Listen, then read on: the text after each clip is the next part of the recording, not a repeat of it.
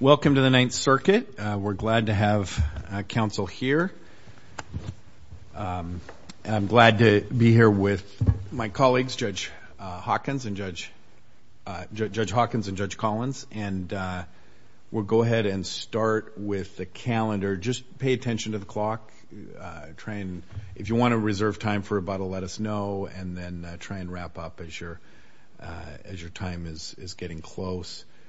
We've got 4 arguments set today. We had 5, but we're going to hold one over. The last one of the day we're going to hold over. So we got 4 arguments that we're going to hear today. The first one will be United States versus Sapalasan, if I got that right. I probably didn't. But case number 21-30251. Thank you. If I could reserve 1 minute for rebuttal. Absolutely. Good morning, and may it please the Court. My name is Thomas Weaver, and I represent Markanthony Sapalasan. There we go. Okay. Thank you. We've been instructed.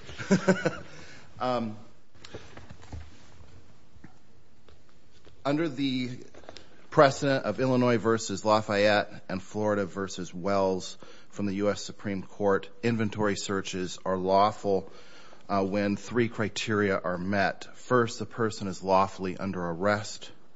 Second, the search is incident to incarceration.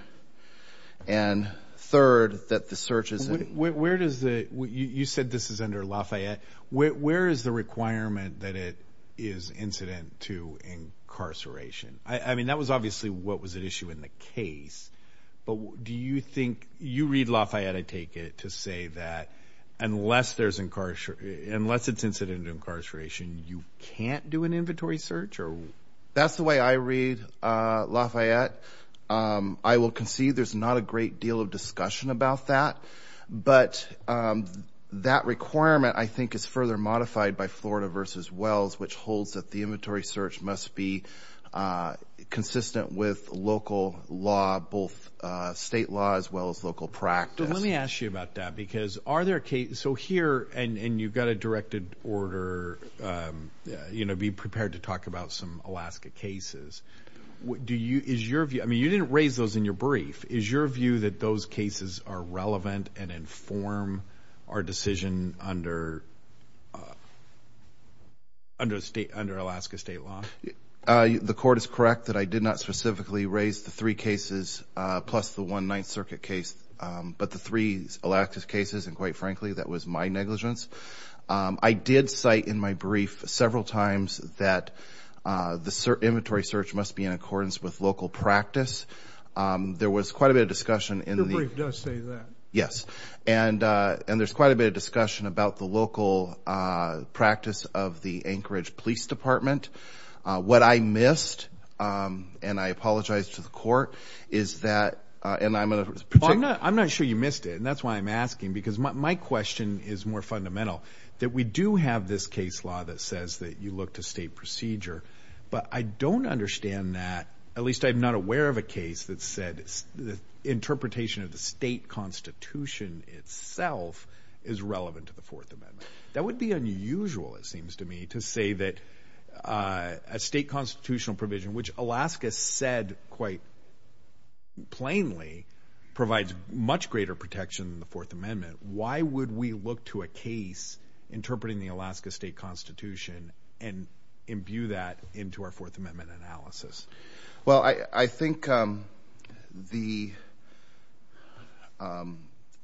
case law is clear that you look to the local practice, and I would submit that if the local practice, and here again there was lots of discussion about the Anchorage Police Department practices, and both at the district court level and on appeal. Let's peel this back. Do you disagree that the inventory search was conducted pursuant or largely pursuant to the Alaska the police policy on inventory searches? I spent quite a bit of time, because it is in the record, I spent quite a bit of time reviewing the Anchorage Police Department regulations and with an eye towards that question, and I couldn't find any significant deviation from the Anchorage Police Department practices. Okay, so we have an inventory search that's conducted consistent with the police policy. So now it sounds like the way you were claiming that this was still wrong was because of some state law that informs it, which we do have the Wanless case. And I think to me, that's the question here is how far do we extend Wanless?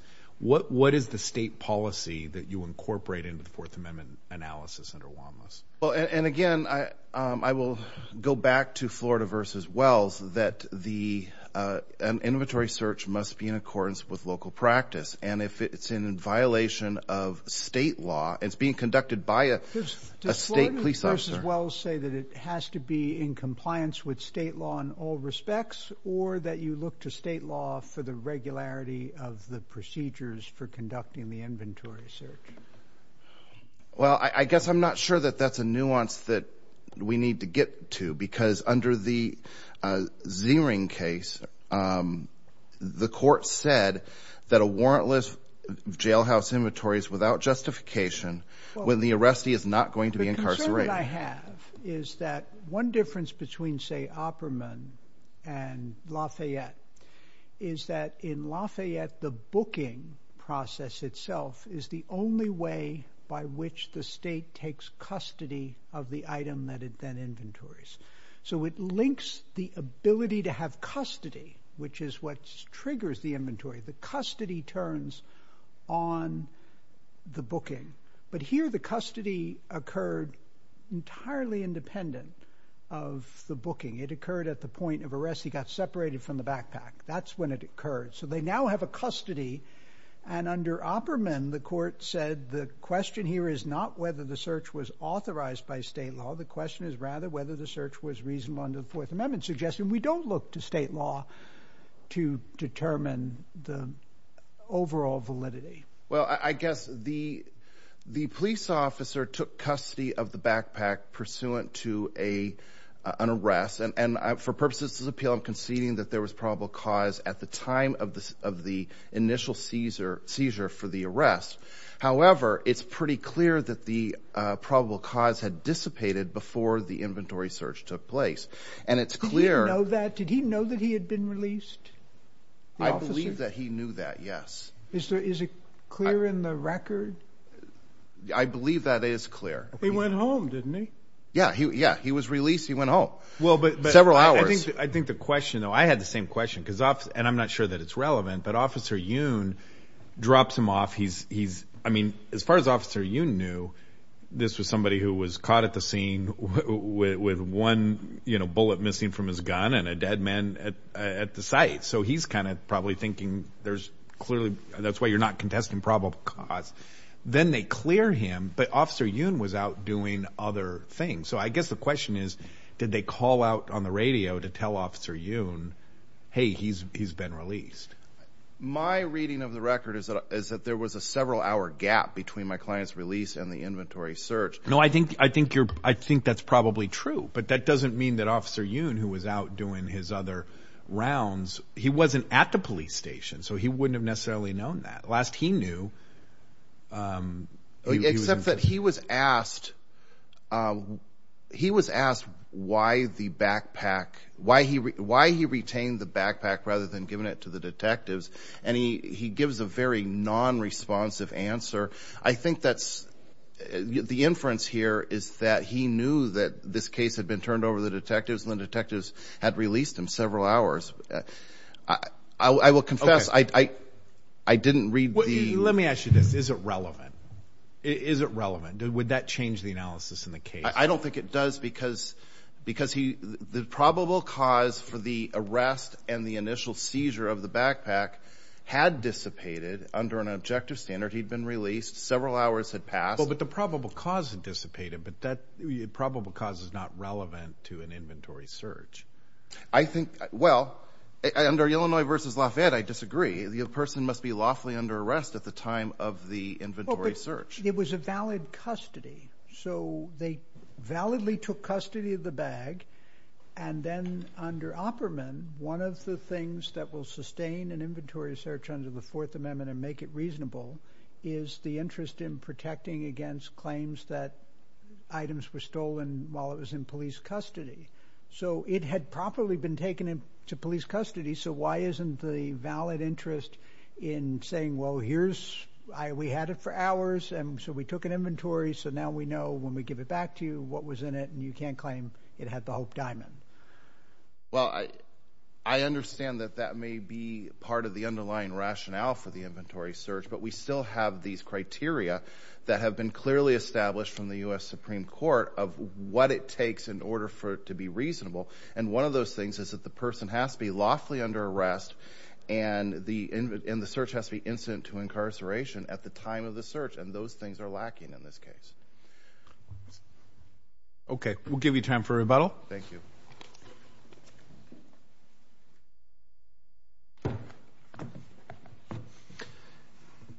Good morning, and may it please the Court. Assistant United States Attorney James Klugman on behalf of the United States. Let me pose a hypothetical to you. There's a crime. The police are at odds on how to solve it, and they put out a public statement asking for help from the community. And a woman responds to that request and goes down to the station house and says, I saw what happened, and I want to tell you about it and help you solve this crime. She steps into an interview room, but outside the interview room, she leaves her purse, and she goes in for the interview, and she talks to law enforcement, and as far as they can tell, she tells an absolutely accurate description of what happened. Could that purse be searched? Your Honor, to get into this courtroom this morning, all of my personal effects were searched. How about starting with a yes or no? I think the answer is yes. The Anchorage Police Department can screen people coming into the secure area of the department. So your answer is they wouldn't be able to do it pursuant to an inventory search, but they could do it pursuant to some other just general security. As a practical matter, the police would not seize that property long term for safekeeping, so I don't think it would take place as an inventory search. In my hypothetical, she's passed through security, and she simply leaves her purse in a chair outside the interview room. Under those circumstances... For the police to search that purse? Under those circumstances, the interest that would be served by the inventory search exception would have already been met. Find a prescription for birth control? That would be okay? No, my answer, Your Honor, is under those circumstances, the security screening would have already satisfied any additional interests that would be served otherwise by the inventory search exception.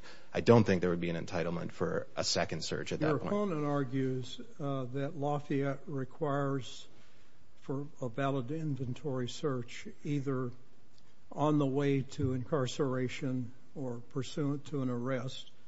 This is an individual who is initially under arrest, brought to the station house. Apparently, law enforcement concluded he was not involved. They drove him home. Have you found any cases that allowed an inventory search where there was no custody, no incarceration, and no arrest? Yes, Your Honor. Certainly, Illinois... In Alaska? No, I have found one in Colorado that was presented to the United States Supreme Court where the precise argument that's being urged by Mr. Sapalasan that Lafayette requires incarceration was also presented, and the Supreme Court explicitly said that it is not. Which case? That's Colorado v. Bertine, Your Honor. Colorado versus?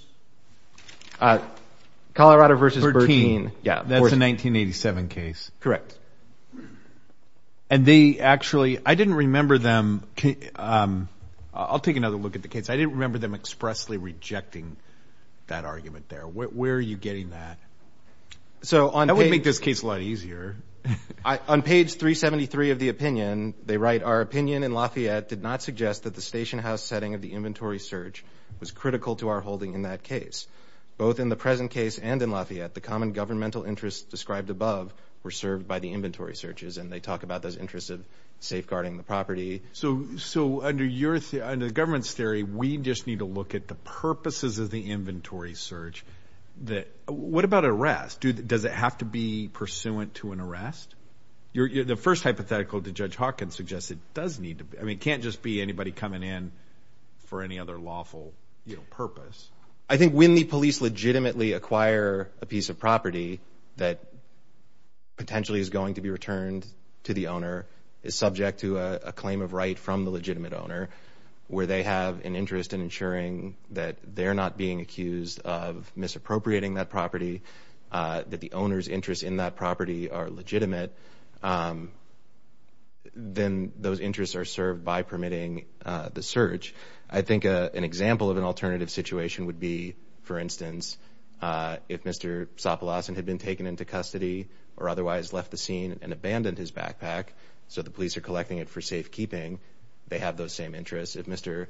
Sapalasan had been incapacitated somehow, so the police couldn't determine what his role was. So they pick up a lost and found backpack. They don't know whose it is. They just find it, and they're going to put it in the lost and found. Is an inventory search triggered in that? I believe it is, and I believe that's what And if they find drugs in it during that inventory search, then the person comes in and says, hey, I lost my backpack, and you're like, okay, thank you, now you're under arrest.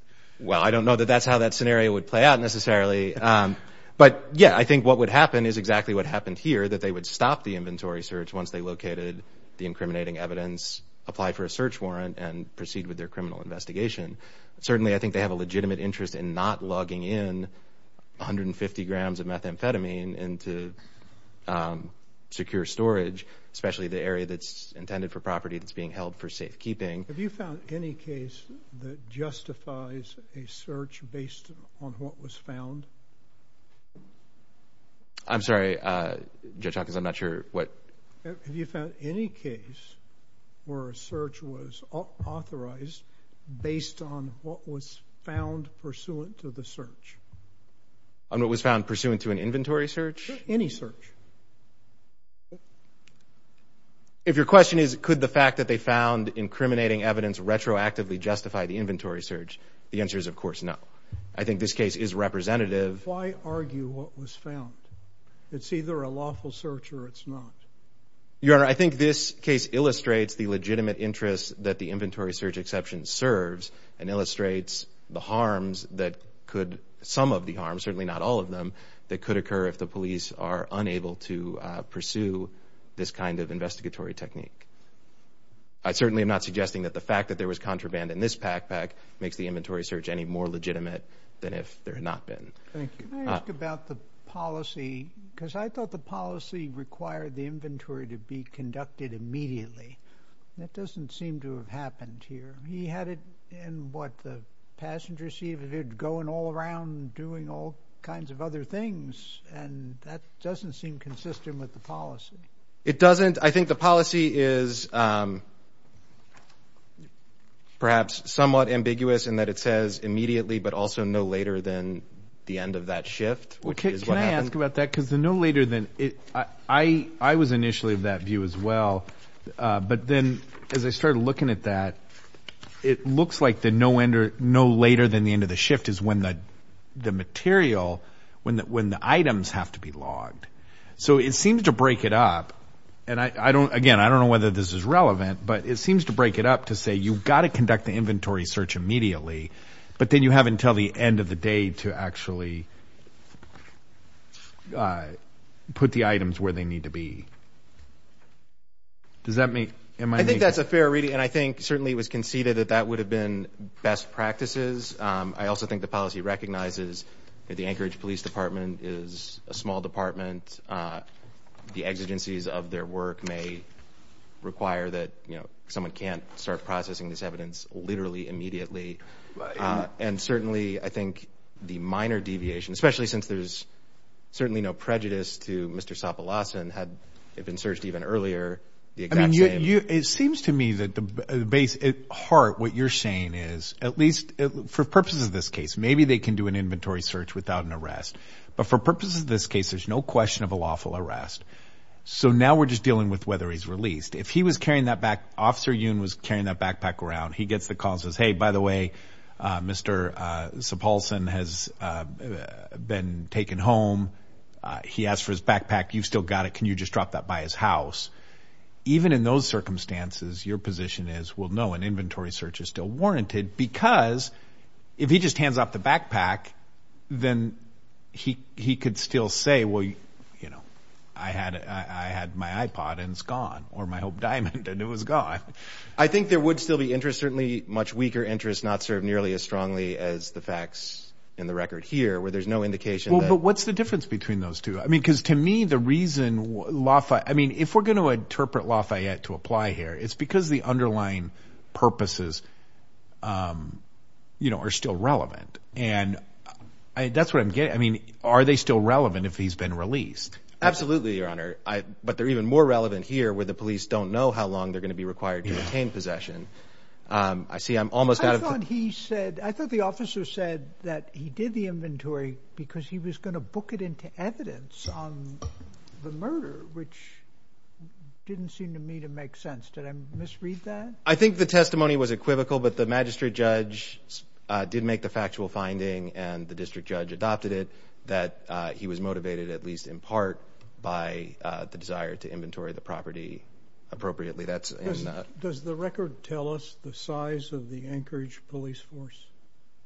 I'm not sure that is in the record, Your Honor. Because you just argued it's a small police force. I did mention that, Your Honor. I don't know that that's explicitly referenced in the record. Can I ask, other than the Bertine case, there's no other Court of Appeals case in the last 30-plus years addressing this question?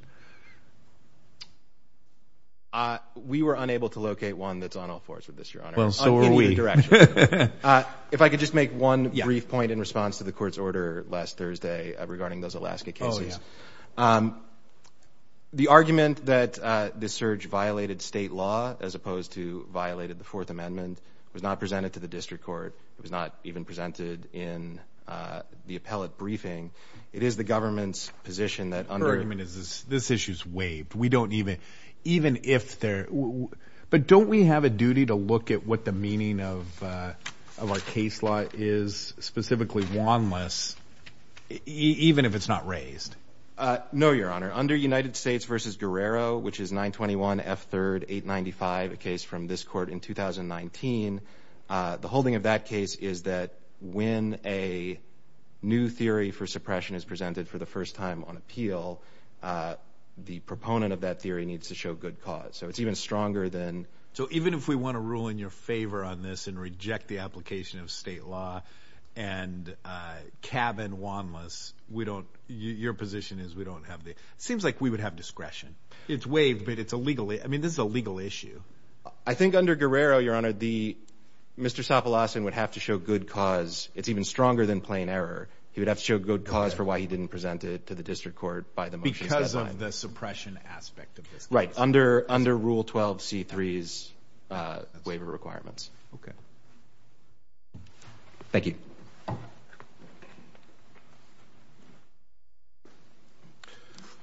Thank you. I wanted to address the Bertine case because I read it differently than the government does.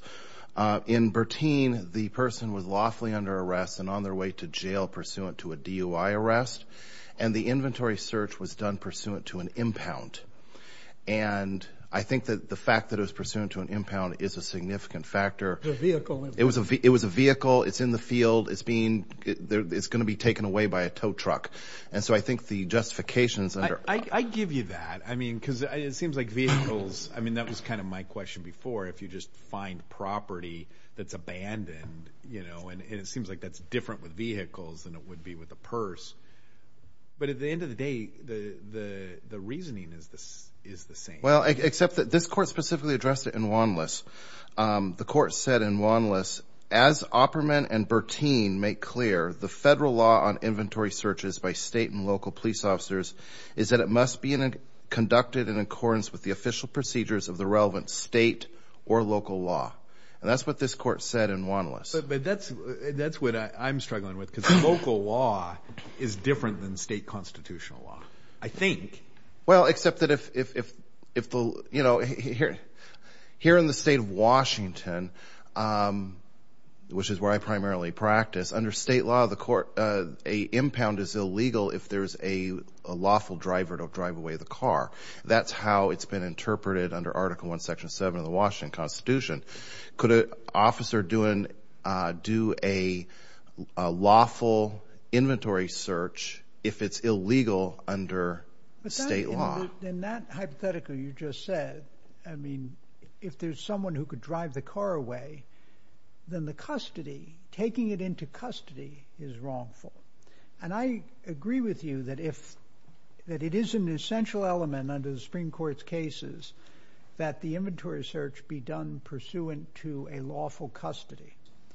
But here we have a lawful custody. There's no question that he had physical custody of the bag properly. Sapalasan had been separated from the bag. At that point, why isn't the inventory search reasonable under the Fourth Amendment? There's a valid government custody of an item of property. Well, you're the judge. You're going to decide how it's going to be decided. But from my perspective, once the probable cause had dissipated, the rationale for holding on to the item had dissipated as well. I have just one quick question. The cases you cite that say the search must be consistent with local law, do any of those cases say it has to be consistent with police policy? I believe that was the issue in Florida v. Wells. All right. Thank you. Thank you. Thank you, both counsel, for your arguments. We'll submit the case now, and